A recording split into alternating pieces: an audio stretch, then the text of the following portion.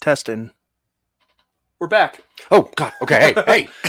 We are back. Welcome to another, I guess, current, newish episode of Twitching Upstream, which is becoming one of my top 5 favorite shows on the interwebs outside of, Real Boys and the other stuff that we do. Yeah. Anyway, welcome to the show. My name is Zach. This is Dylan over here. And together we made a group called Some Nobles. And what is the content? We make stuff on the fly sometimes, and then sometimes we actually write it down too. We have another show that we put out 42 episodes of, and that's called Talking Upstream. What we do in that episode, or in that show, is we talk to other creators of movies, podcast, content, anything really, and we get their ideas, their processes, and then we pitch them an idea that is original to us, and then together with them we kind of make something. We did that 42 times, and we've made 42 things. Outlines, original ideas. Yes. But we didn't want to keep creating stuff because I don't know, it's not always easy, but also we had some really good projects that we were super interested in, but didn't know how to go back to that. So we decided to make up a new show called Twitching Upstream, where we would go more in depth in some of our projects. And it's weird, Dylan, that you're in the same room as me, but your lighting is so great and my lighting is so weird. Anyway, so what we do in this show is with the help of you. So if you're watching this at any time, please comment along. Let us know what you think about anything we're talking about. And eventually we're going to go and start developing a project. But first, we just kind of chit chat. So if you are watching this, like, subscribe, all that fun stuff. We would really, really appreciate it because we love attention. But before we start getting into what we do, Dylan, my friend, how are you? I'm doing all right. Yeah. I'm on the tail end of a 6-day weekend. Yeah. It was my birthday. It was cool. Family came out. Nice to see them. The tail end. Does that remind you of like Flintstones? Like when he would get off work and just kind of jump off the tail? Yeah, I suppose so. So you're almost at like the head end. Yeah. I guess I'm about to climb back up the tail. Got to get back in there. Yeah. So you got a birthday recently. Yeah. Happy birthday. Thank you. That's awesome. Yeah. It's fine. I don't... You're older, which is cool.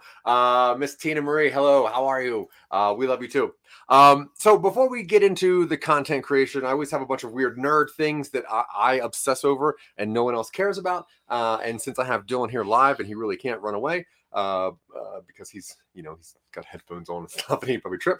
I'm going to throw some nerd news at him and see what he thinks. So whatever. The things I like to talk about, obviously, what's that?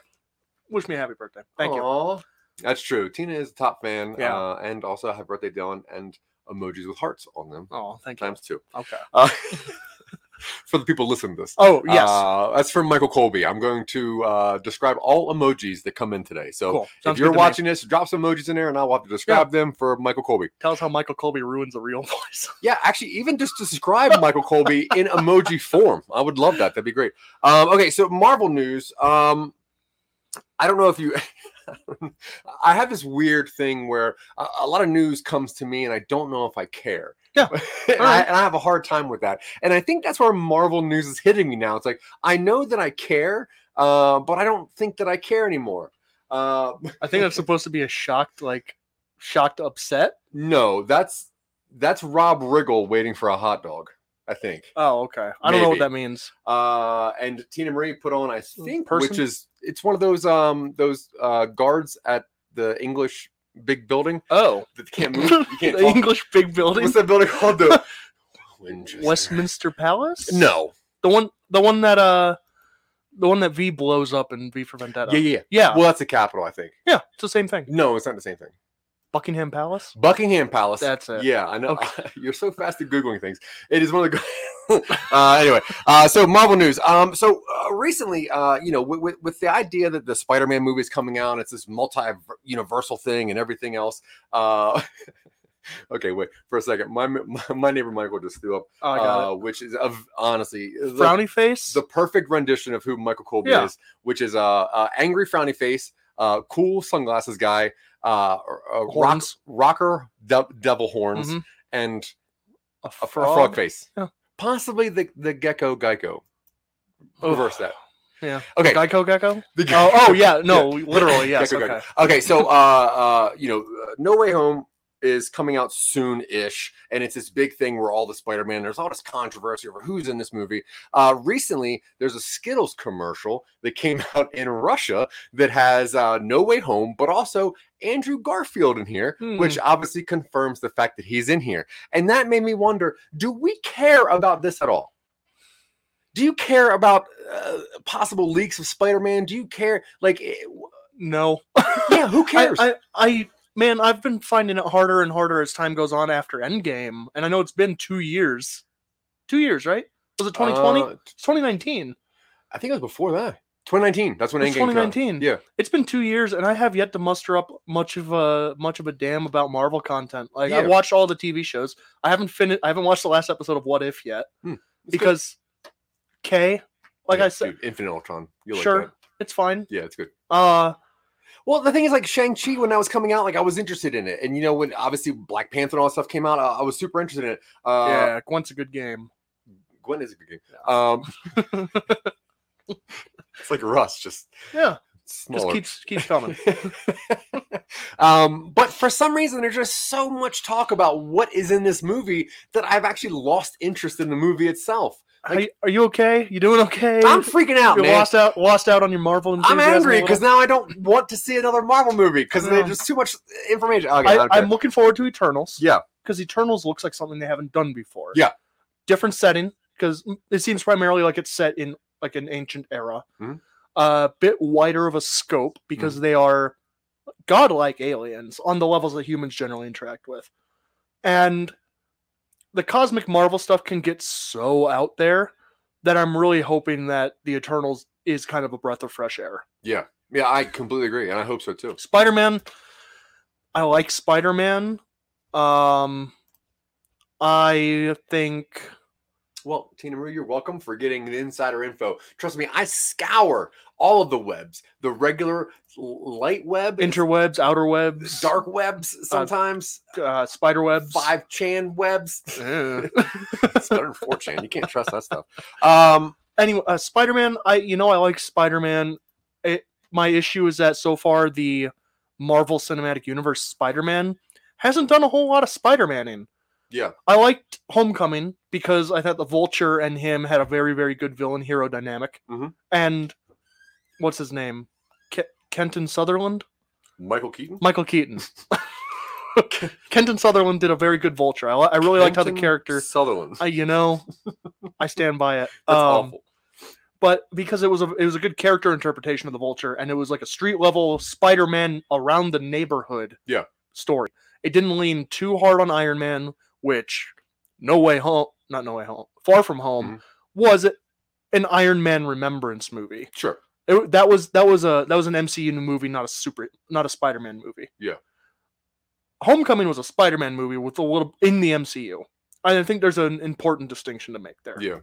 Either way, the movie comes out December 17th. I'm probably going to watch it, but I'm pretty angry, and I don't want to hear any more news about it. I don't care.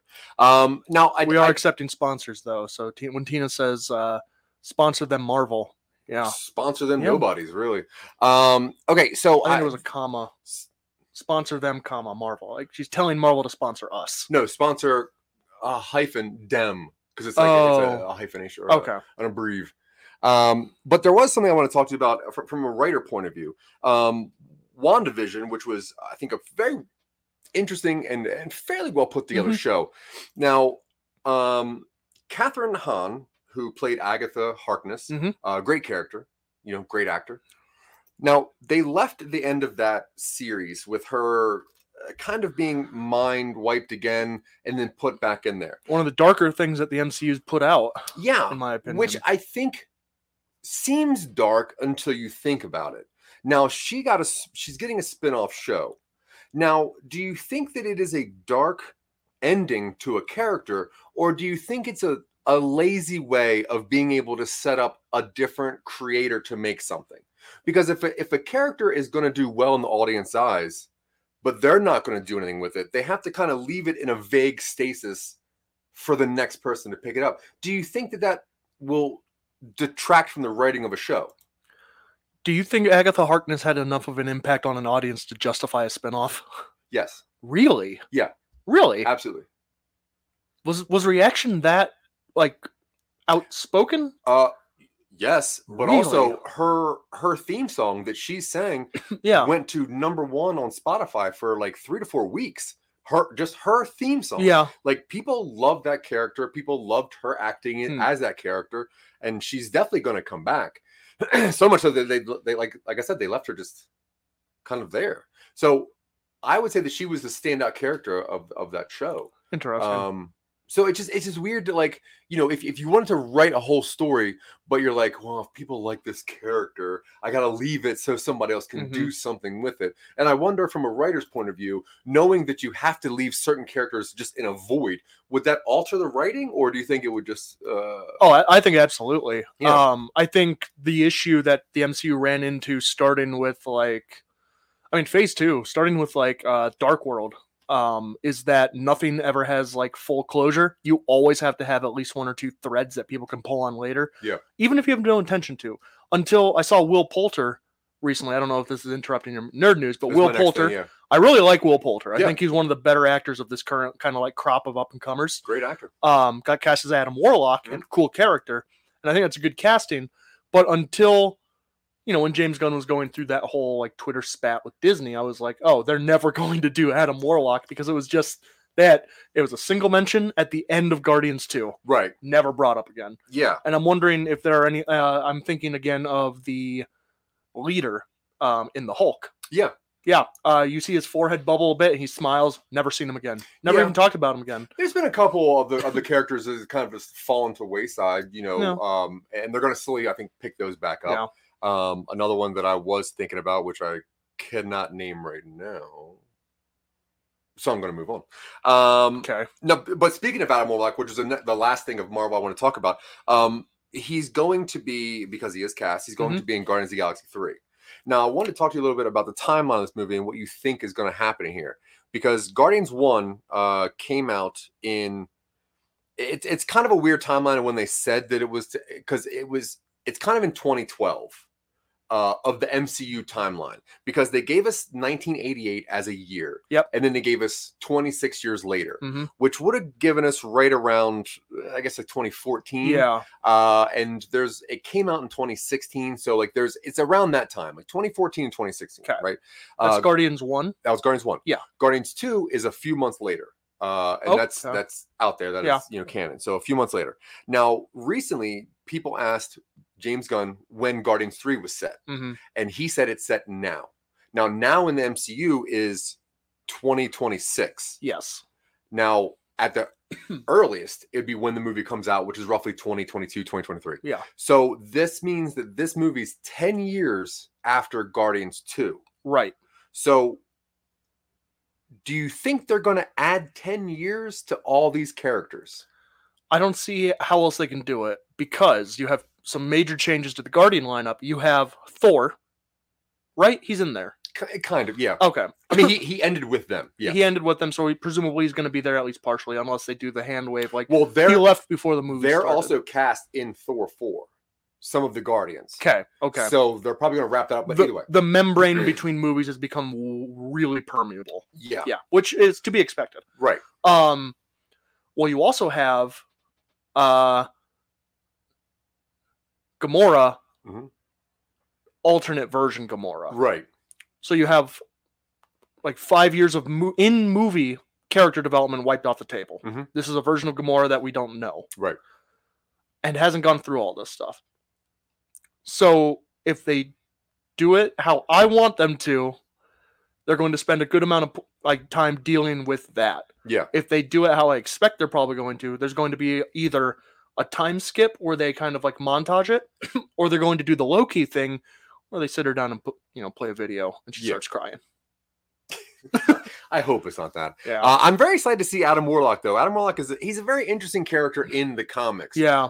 In the comics, he was actually created by a bunch of scientists on Earth that called themselves the Enclave, and they wanted to create the most perfect creature. Yeah. So they made Adam Warlock. They called him at first, and he really just rebelled against everything. Then he left Earth. He was originally built on Earth in the comics. Left Earth, went out there, had a lot of problems with the High Evolutionary, got caught up with the Soul Stone stuff. Well, he's pretty high power level as far as very high power level. He has pretty aggressive powers. He has the power to like change cosmic energy. He's got super strength. He can fly. He's like Superman plus. And Tina, you should really reach out to Marvel and see if they can recast. True. Tina would play probably the most perfect Adam Warlock. Blonde hair. Perfect skin. Yeah.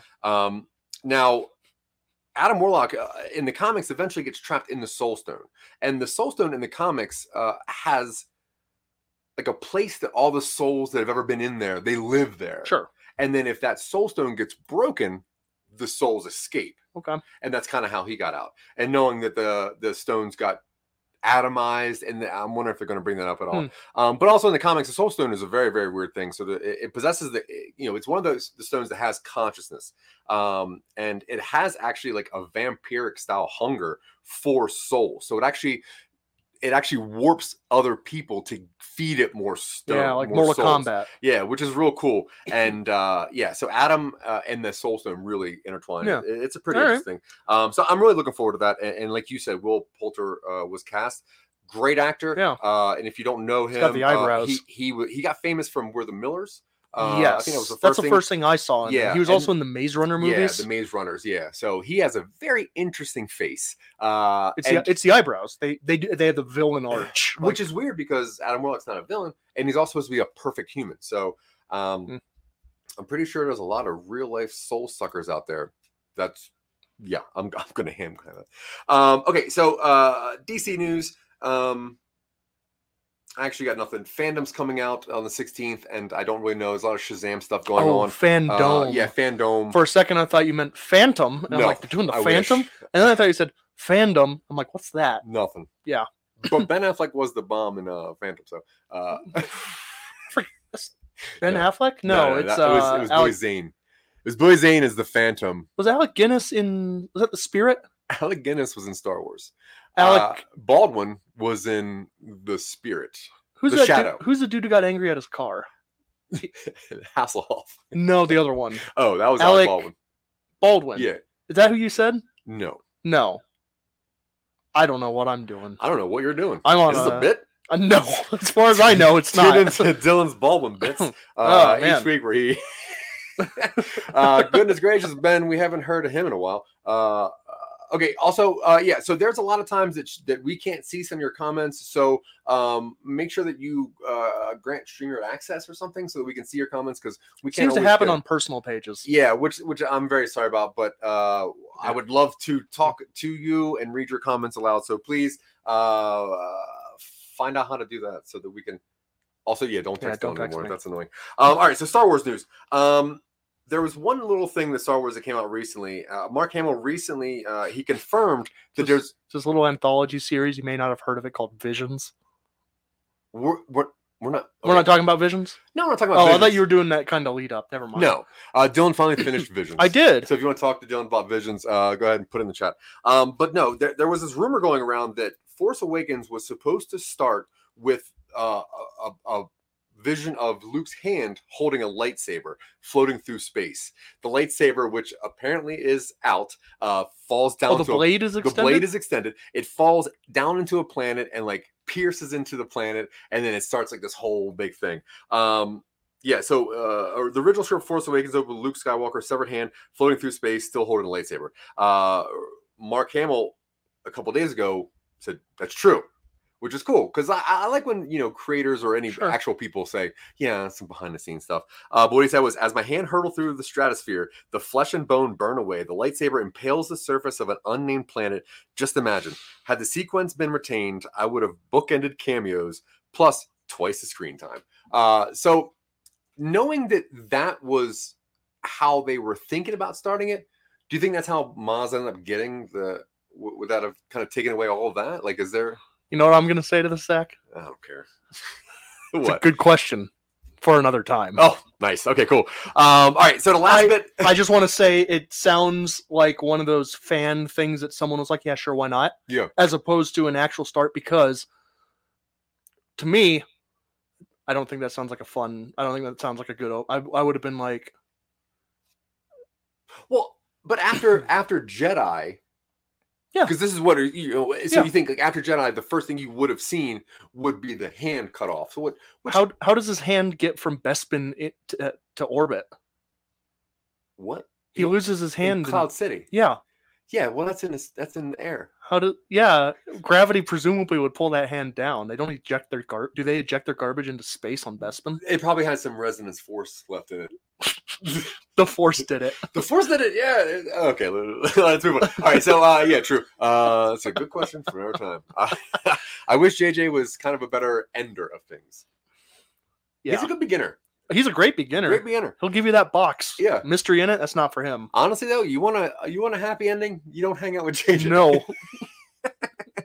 Okay. So last bit of nerd news before we get into what we're doing.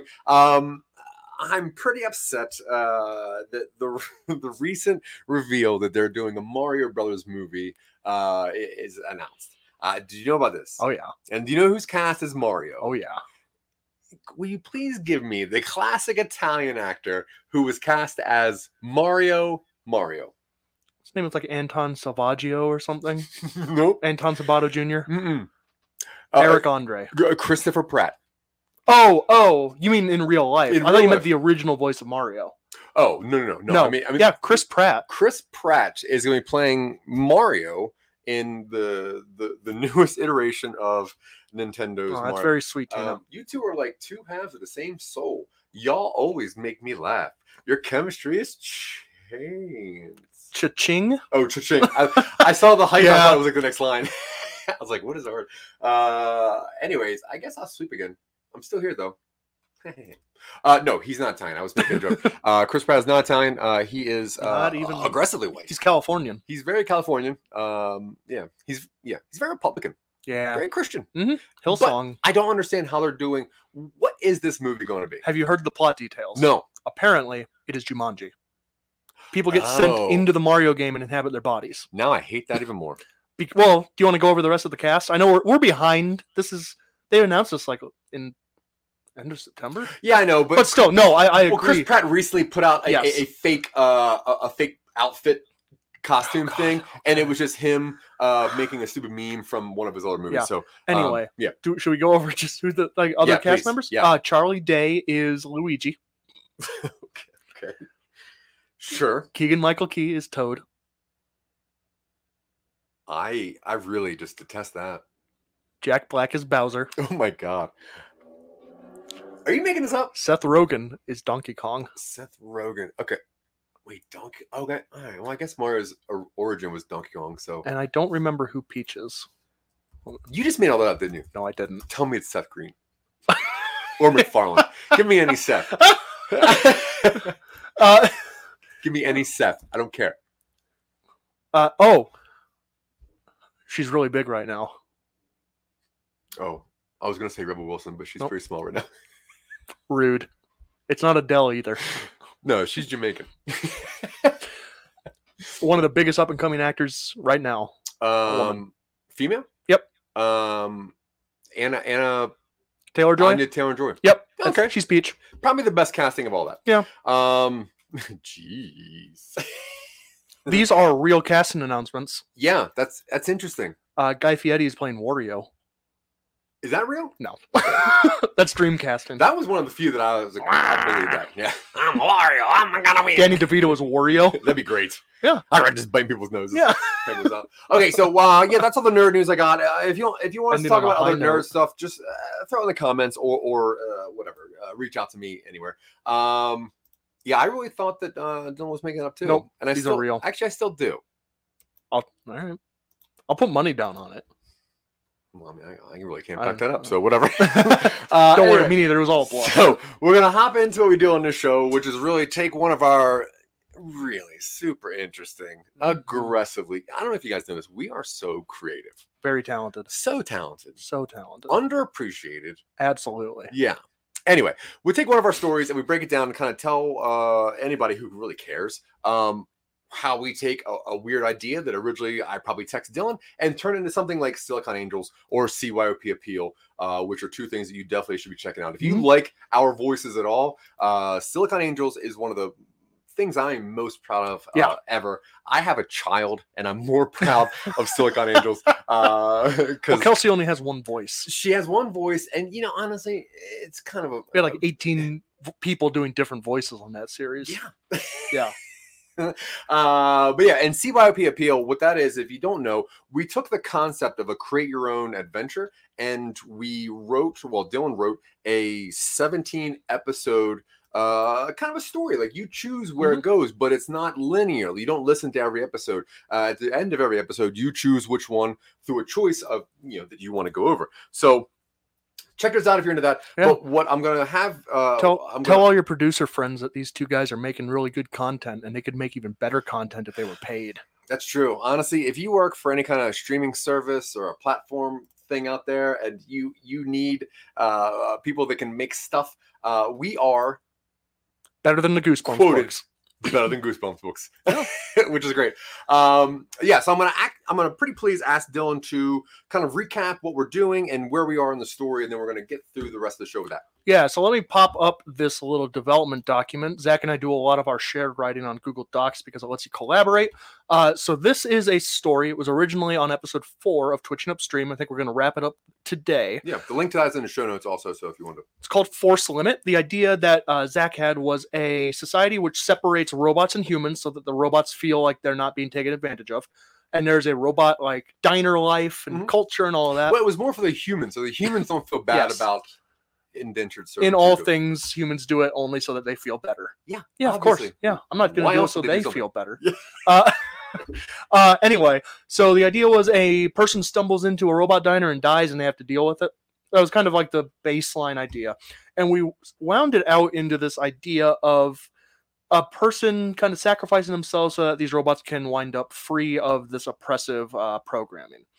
And when we brought it onto the show, which we use the show to spin our ideas out into more detailed outlines, we figured we'll make it a graphic novel because we could get really fun with the setting and character designs with minimal kind of budget. We have a few artistic friends who would potentially be willing to help us out with this. Oh, yeah. And because we haven't done a lot of graphic novel stuff. Like, I write a lot of prose. We have a lot of screen, like, film stuff. We do podcast stuff.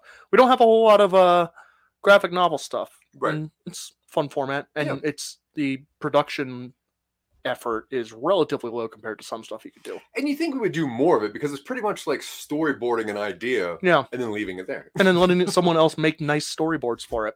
Yeah. So we spun it out into a 5-book graphic novel. It is set in a society after some sort of ecological devastation, some sort of kind of like Dune-style Butlerian jihad where they have the robots get too powerful, so they have to, trim them down a little bit. So now humanity has made robots similar to humans, and this group of robots who include a house robot, a drone robot, a multi-tool, a jukebox, and then an intelligent cat have to figure out why this person crawled into their diner and died. Secretly, they are being motivated by the QR code style print on the hand, which unlocks their programming.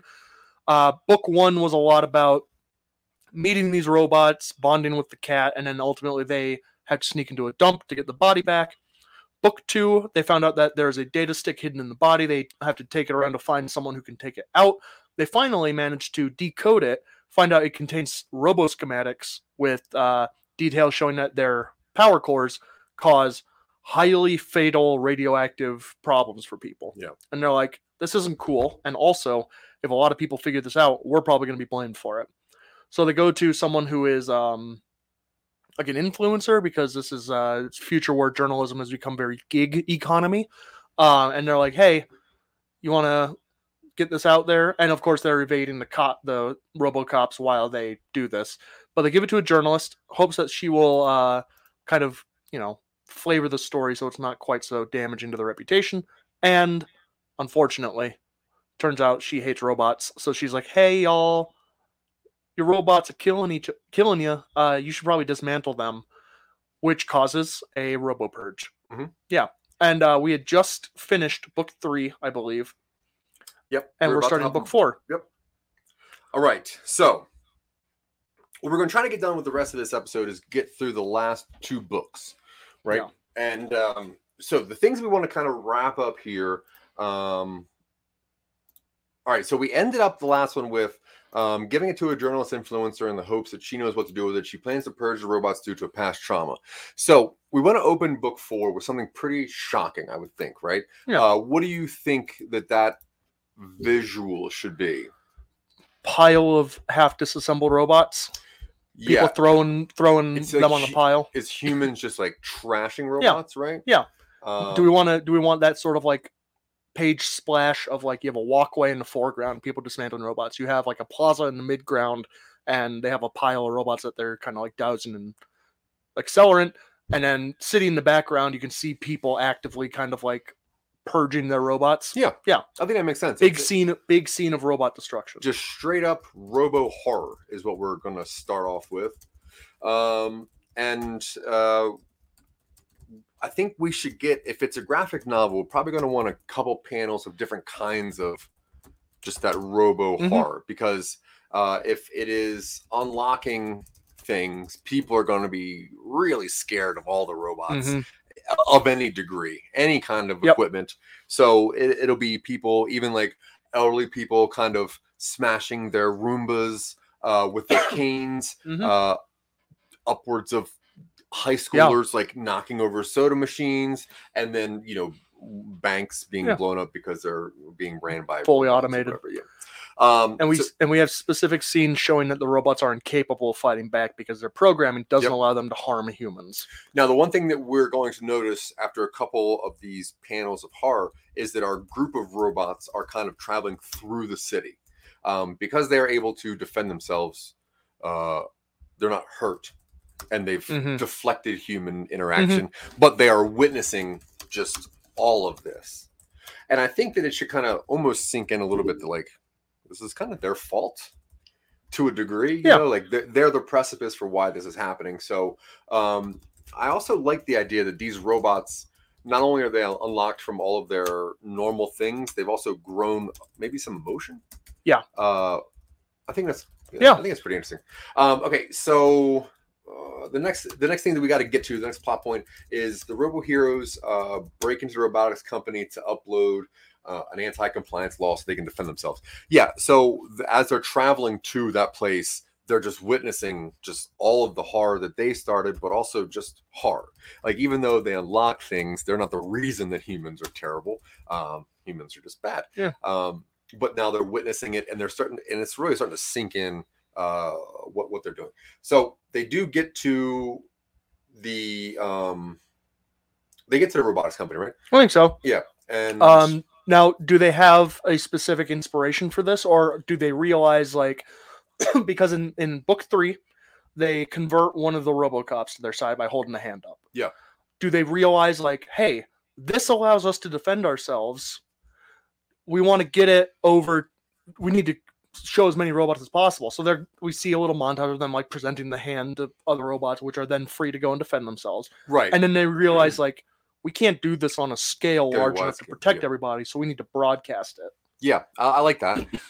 And they would think that there's probably a monopoly of the robotics company at that time. So they say, hey, if we go here, we can probably just sync it to all of the robots at once and whatever. Now, they have the police robot is like their I guess it's kind of like their cavalcade now. Like he's Yeah. That robot is really leading the way. It knows where to go anyway, and it is the one that has training as far as defensiveness and everything else. So it is keeping humans away from our core group of people, and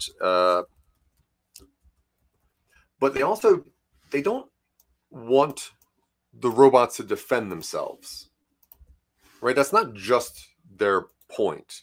They realize that maybe the robots that are being like beaten up or disassembled, I think these robots are starting to feel bad for them. Yes. So it's not so much they want them to defend themselves, but they want to protect all of them. Yeah. Yeah. So that's their main goal. They're looking at this with a sadness that the other robots don't have, but our group does. And that's really kind of sinking in, like, we need to maybe do something about this. And that's why they start, going robot to robot. Yeah. And then that's when it's like, hey, we got to do this massive scale. So, I mean, the main set piece for this issue would be breaking into the headquarters, while evading security. The travel to, and then the headquarters, yeah. So the robots here, they break into the robotics company to upload anti-compliance law. Yep. And so we have a couple pages of the travel, which leaves us with roughly 10 pages of what to do inside this corporation. Yeah. Now, I would assume that this book is going to end with, like, they did it.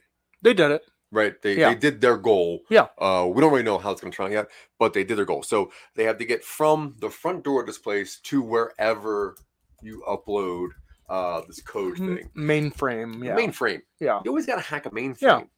What good heist movie is hacking a mainframe without hacking a mainframe? So we have now the robots, they can connect to, like, whatever internet is there. And they know the schematics of this building. They know where the security guards are. So what do you want to see in this scene? Like, do you want to see stealth? Do you want to see aggression?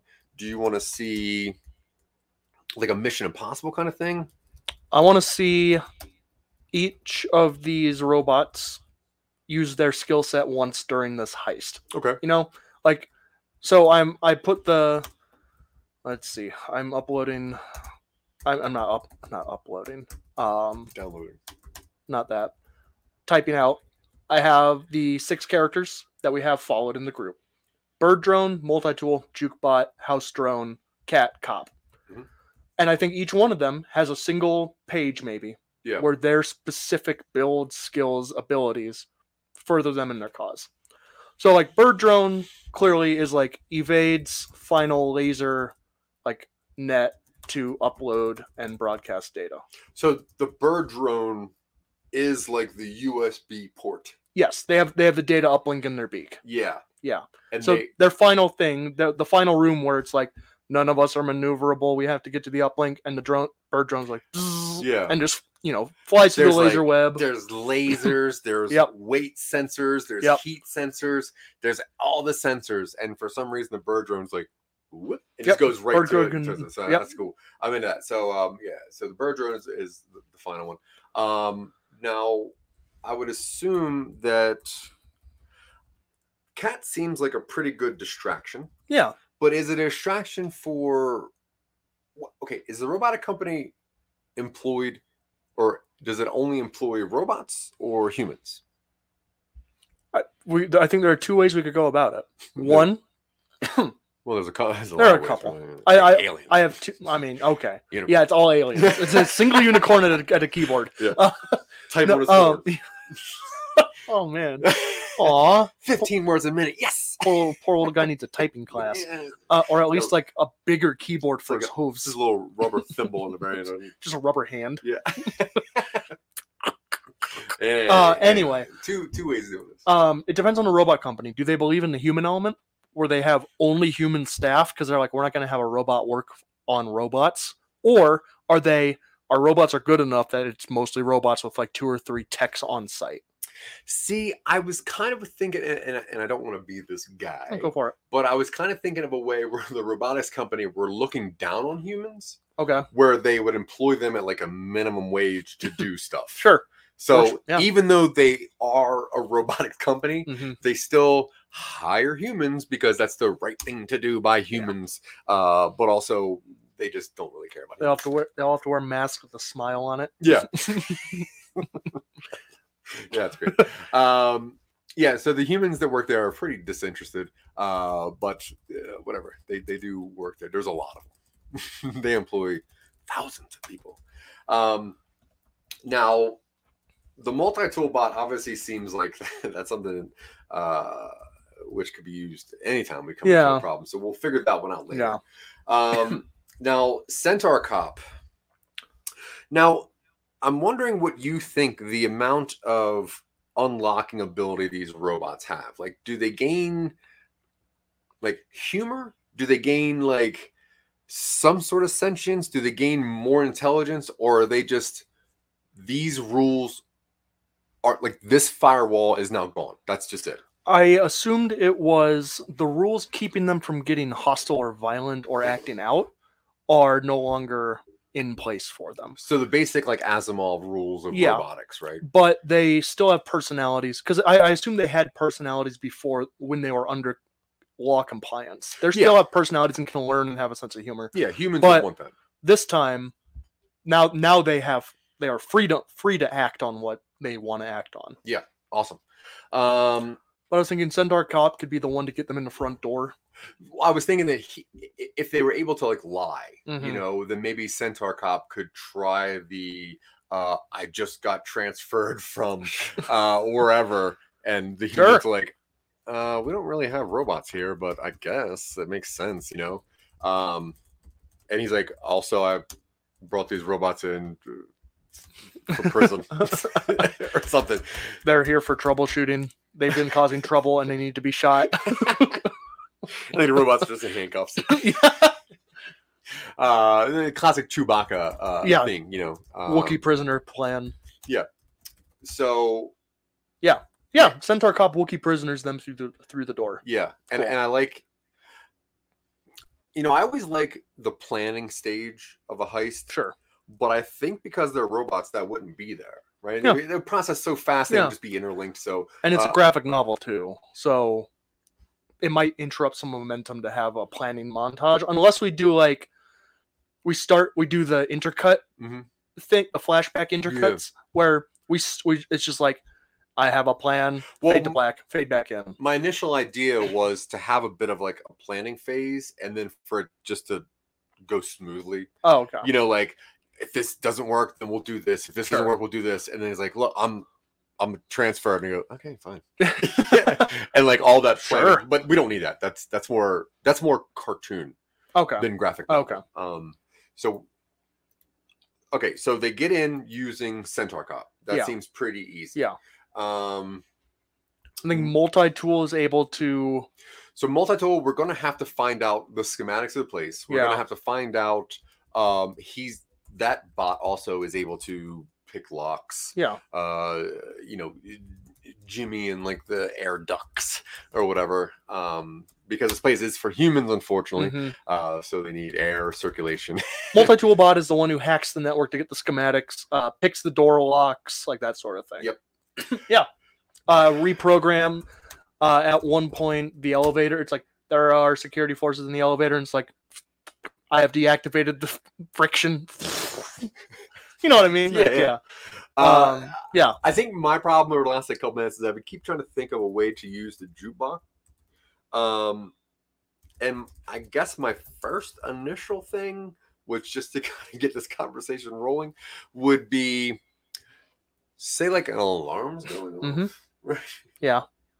The jukebox turns into like a beat somehow. Sure. That's stupid though. Jukebot is the heroic sacrifice. Okay. Well, that's not bad. It's big and it's heavy. And it's just like, what's this jukebox doing in the hallway? Yeah. Deactivated the friction. Sounds filthy. Oh yeah, it's the lead single off of my grindcore album. Yeah, that is true. But there's also an acoustic version you can find on a single tape out there somewhere. It's on my SoundCloud. Yeah. Oh, it's so gritty though. Someone stole my forehead diamond.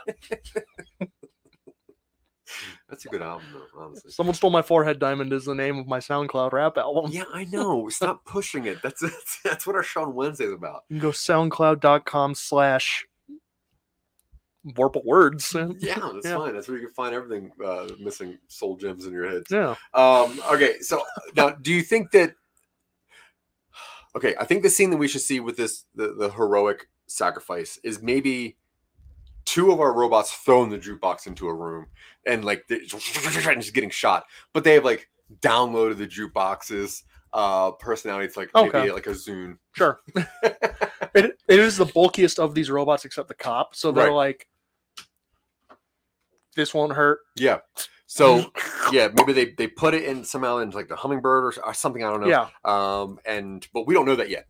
The audience is just going to see like, we need a plan to get in here. These guys have guns. They know we're coming. There's an alarm going off. Jukebox maybe tries to make a beat out of it. Does not work completely.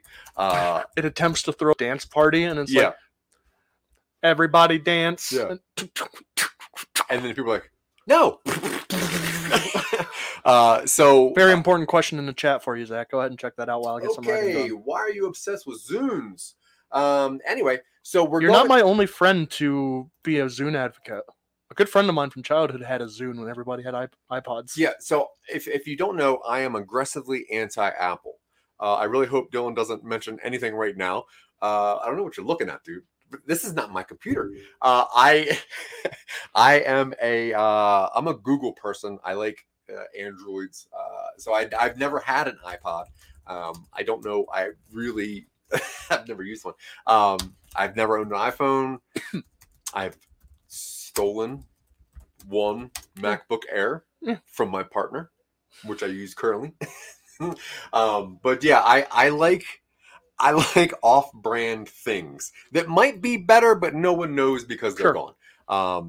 And I can't think of another sound device because I was going to say Walkman, but that doesn't make any sense. This is a random MP3. Sony Walkman. The Walkman was a registered trademark of Sony, I believe. Yeah, so is the Discman. Really? Yeah. Sony? Sony. Kleenex. Also, the Talkboy. Sony? Sony Talkboy. I think so. So they got a Talkboy and a Walkman? Yeah. You got to talk before you walk, buddy. I don't know why you're gendering all your products, Sony. You got to crawl before you walk. You got to talk before you walk, boy. You know Dumpster is a registered trademark? I did know that. Yeah. Yeah. That's one of the weird ones. Anyway. All right. Well, okay. So back to what we're doing. Yeah. So anyway, my neighbor Michael, I like things that are not iPads or pods. Yeah, we're not all Apple fanboys, Michael. You prick. Whoa. Wasn't the Tall Boy fake for Home Alone? It was created for Home Alone, and then it was copywritten and then mass produced because of toy sales. But it was owned. So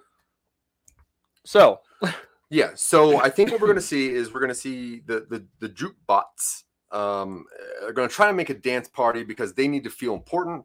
And we're going to flip cameras onto their side, and all the security guards like, what is this? And they just start shooting in the hallway. Yeah. Right? Because nothing should be there. Yeah. And we're going to see maybe Centaur Cop say, I got a plan. Next frame, just Hawking Jukebox flies into the room, crushes a couple security guards, rescue guards. The last panel of every page is the Centaur Cop being like, I have a plan. I got a plan. I have a plan. Yeah. I have a plan. I love that. Your training is taking over. I have a plan. So I am only authorized to speak in one of 450 pre-recorded voice lines. We unlocked you. It's a hard habit to overcome. I have a plan. You didn't throw us off our game. This is our game. Honestly thinking about what a Zune, like a better version of a Zune. Yeah. Dune. You can't throw nothing. It's coming out October 22nd. It's called Dune. The only thing Michael throws is shade at those SJWs. Oh, so woke. Okay, so now we have a reason for all those. The house drone, which is bot, is more accurate because it's not a drone. What's that? House bot. It's the gonk droid with the face. Oh, okay, cool. Don't know about that one yet. Okay, so it can talk. So what I was thinking is like it mimics someone's voice to get through a voice lock. Okay. Or like some, you know what I mean. That seems similar to what the multi-tool thing is doing. true, but it could overcome the human element of security. Yes. The multi-duel doesn't have a voice synthesizer. So maybe like it's calling different levels and being like, oh I yeah, need level 17 to come down to level 15. Mimicking voices to get security misdirected to places they'll be out of the way. Yeah. I'm into that.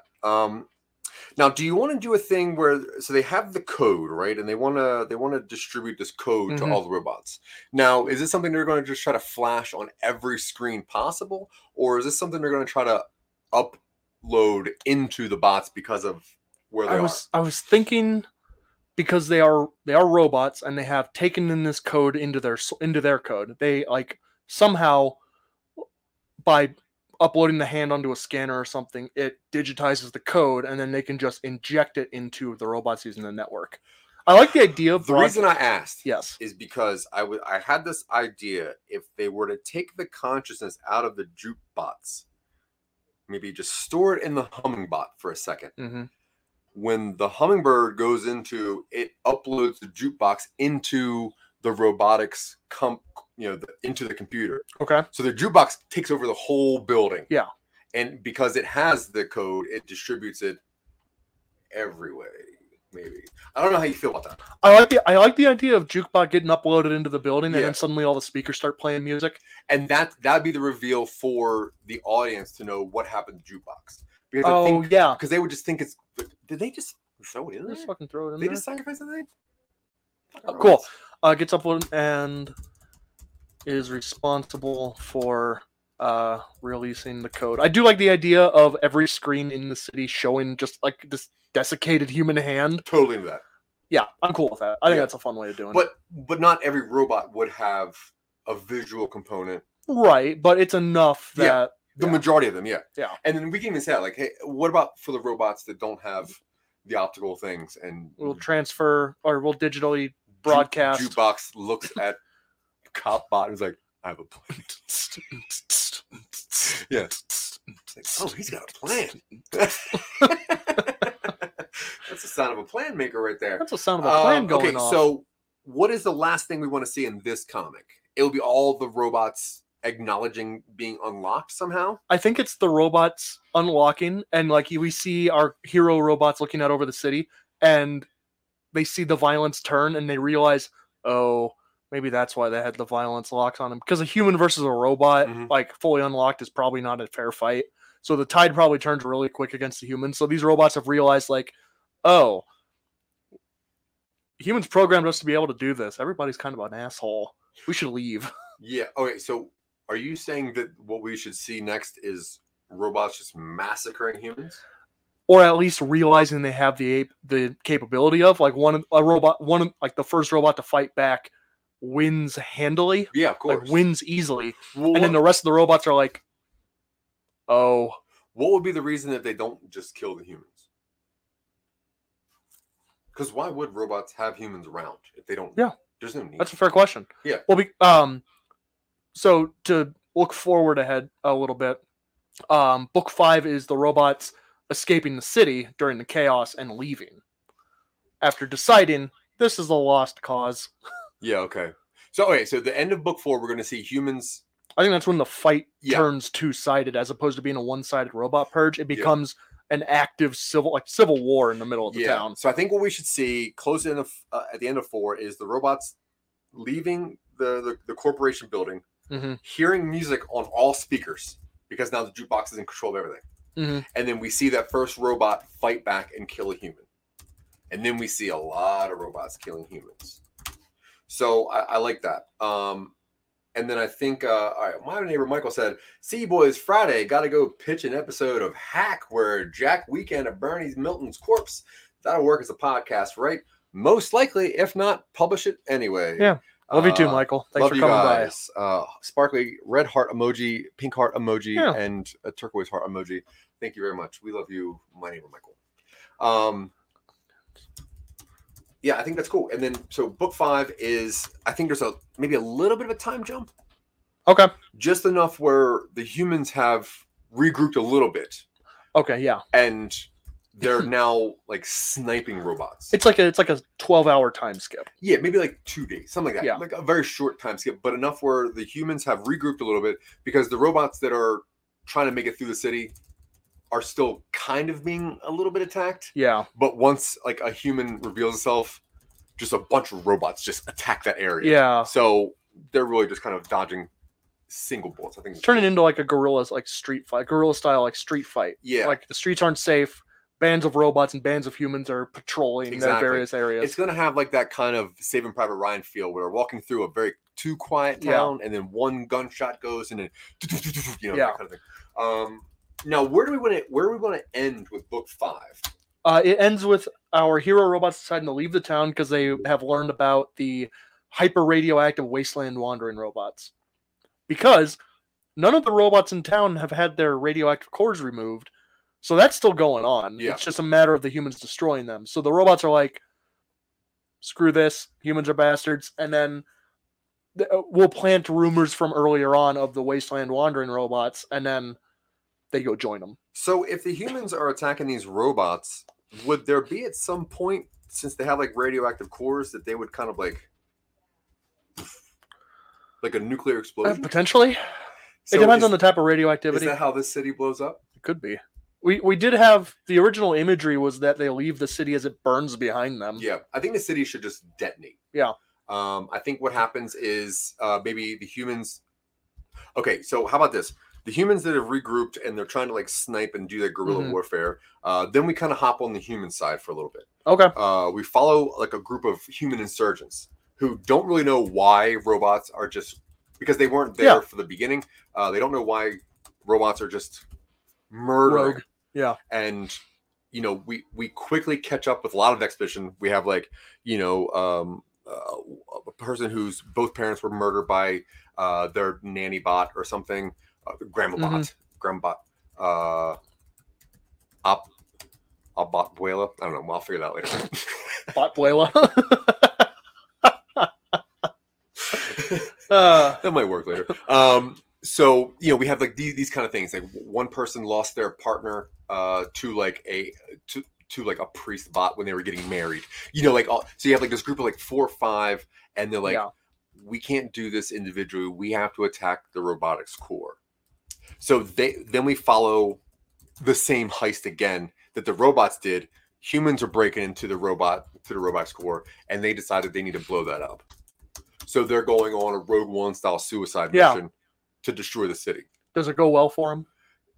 They achieved their goal. Okay. Yeah.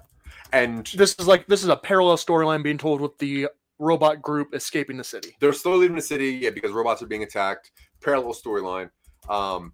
And right before the explosion, because maybe the bots are still in contact with Jukebox, Jukebox maybe just says like, goodbye, my friends.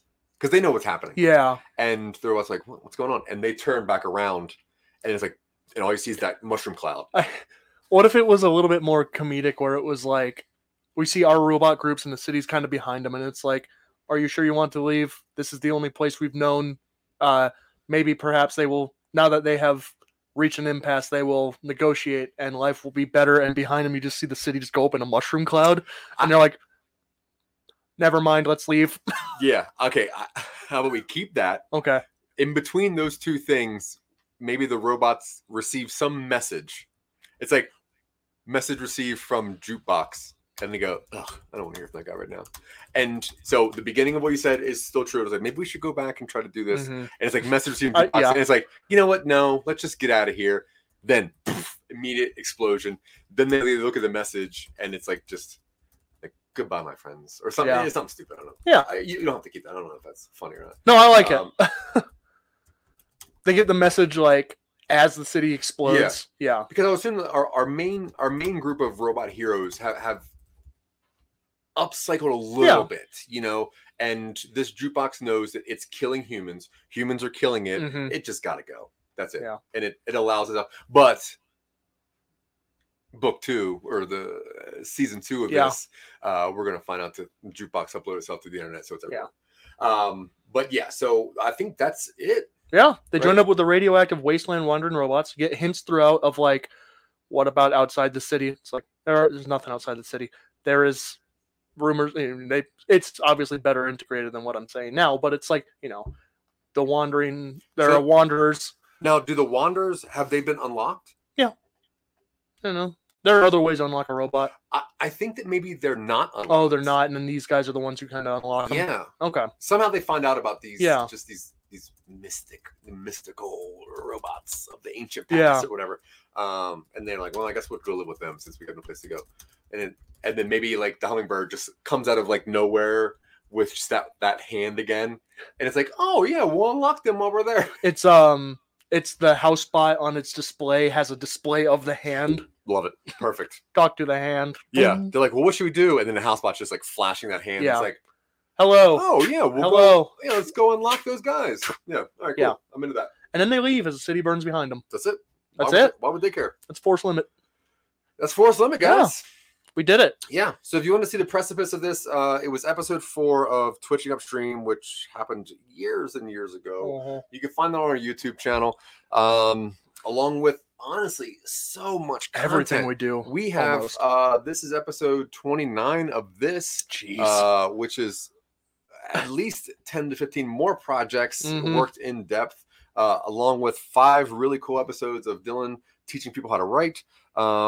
We have 42 episodes of Talking Upstream. We have 51 episodes of Real Boys going on. So we have a lot of content, guys. And like I said, if you really want to see the best that we got, check out Silicon Angels. Check out CYOP Appeal. A podcast show is really fun. That is fun. Yeah, that's when we where we review very, very bad podcasts and a couple of good podcasts, but mostly real bad ones, like some ones that Feel Better probably doesn't have.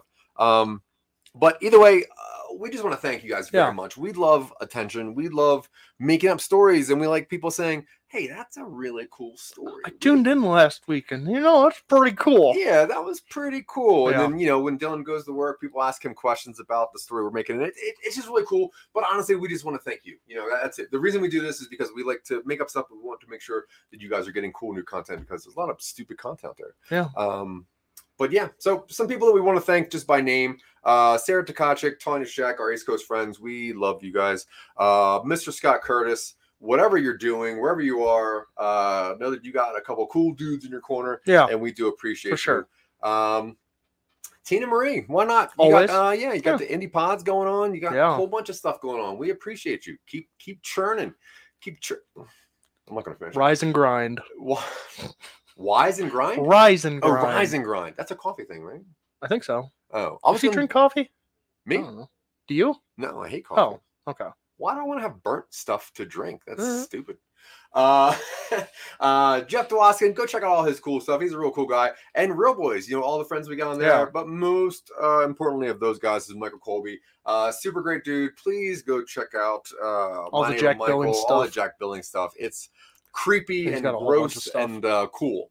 It's like if the late 90s had a podcast. Yeah, he is quintessential. But we love you. Mm-hmm. We appreciate you. Dylan, you got any final words? I don't think so. No? Be cool to each other. I don't know. Don't be an asshole. Be cool to her. Party on, dudes. Party on, dudes. Party on, Zach. He's been Dylan, and I have been Zach, and you have been great. Goodbye, everybody. Yeah, we'll see you later.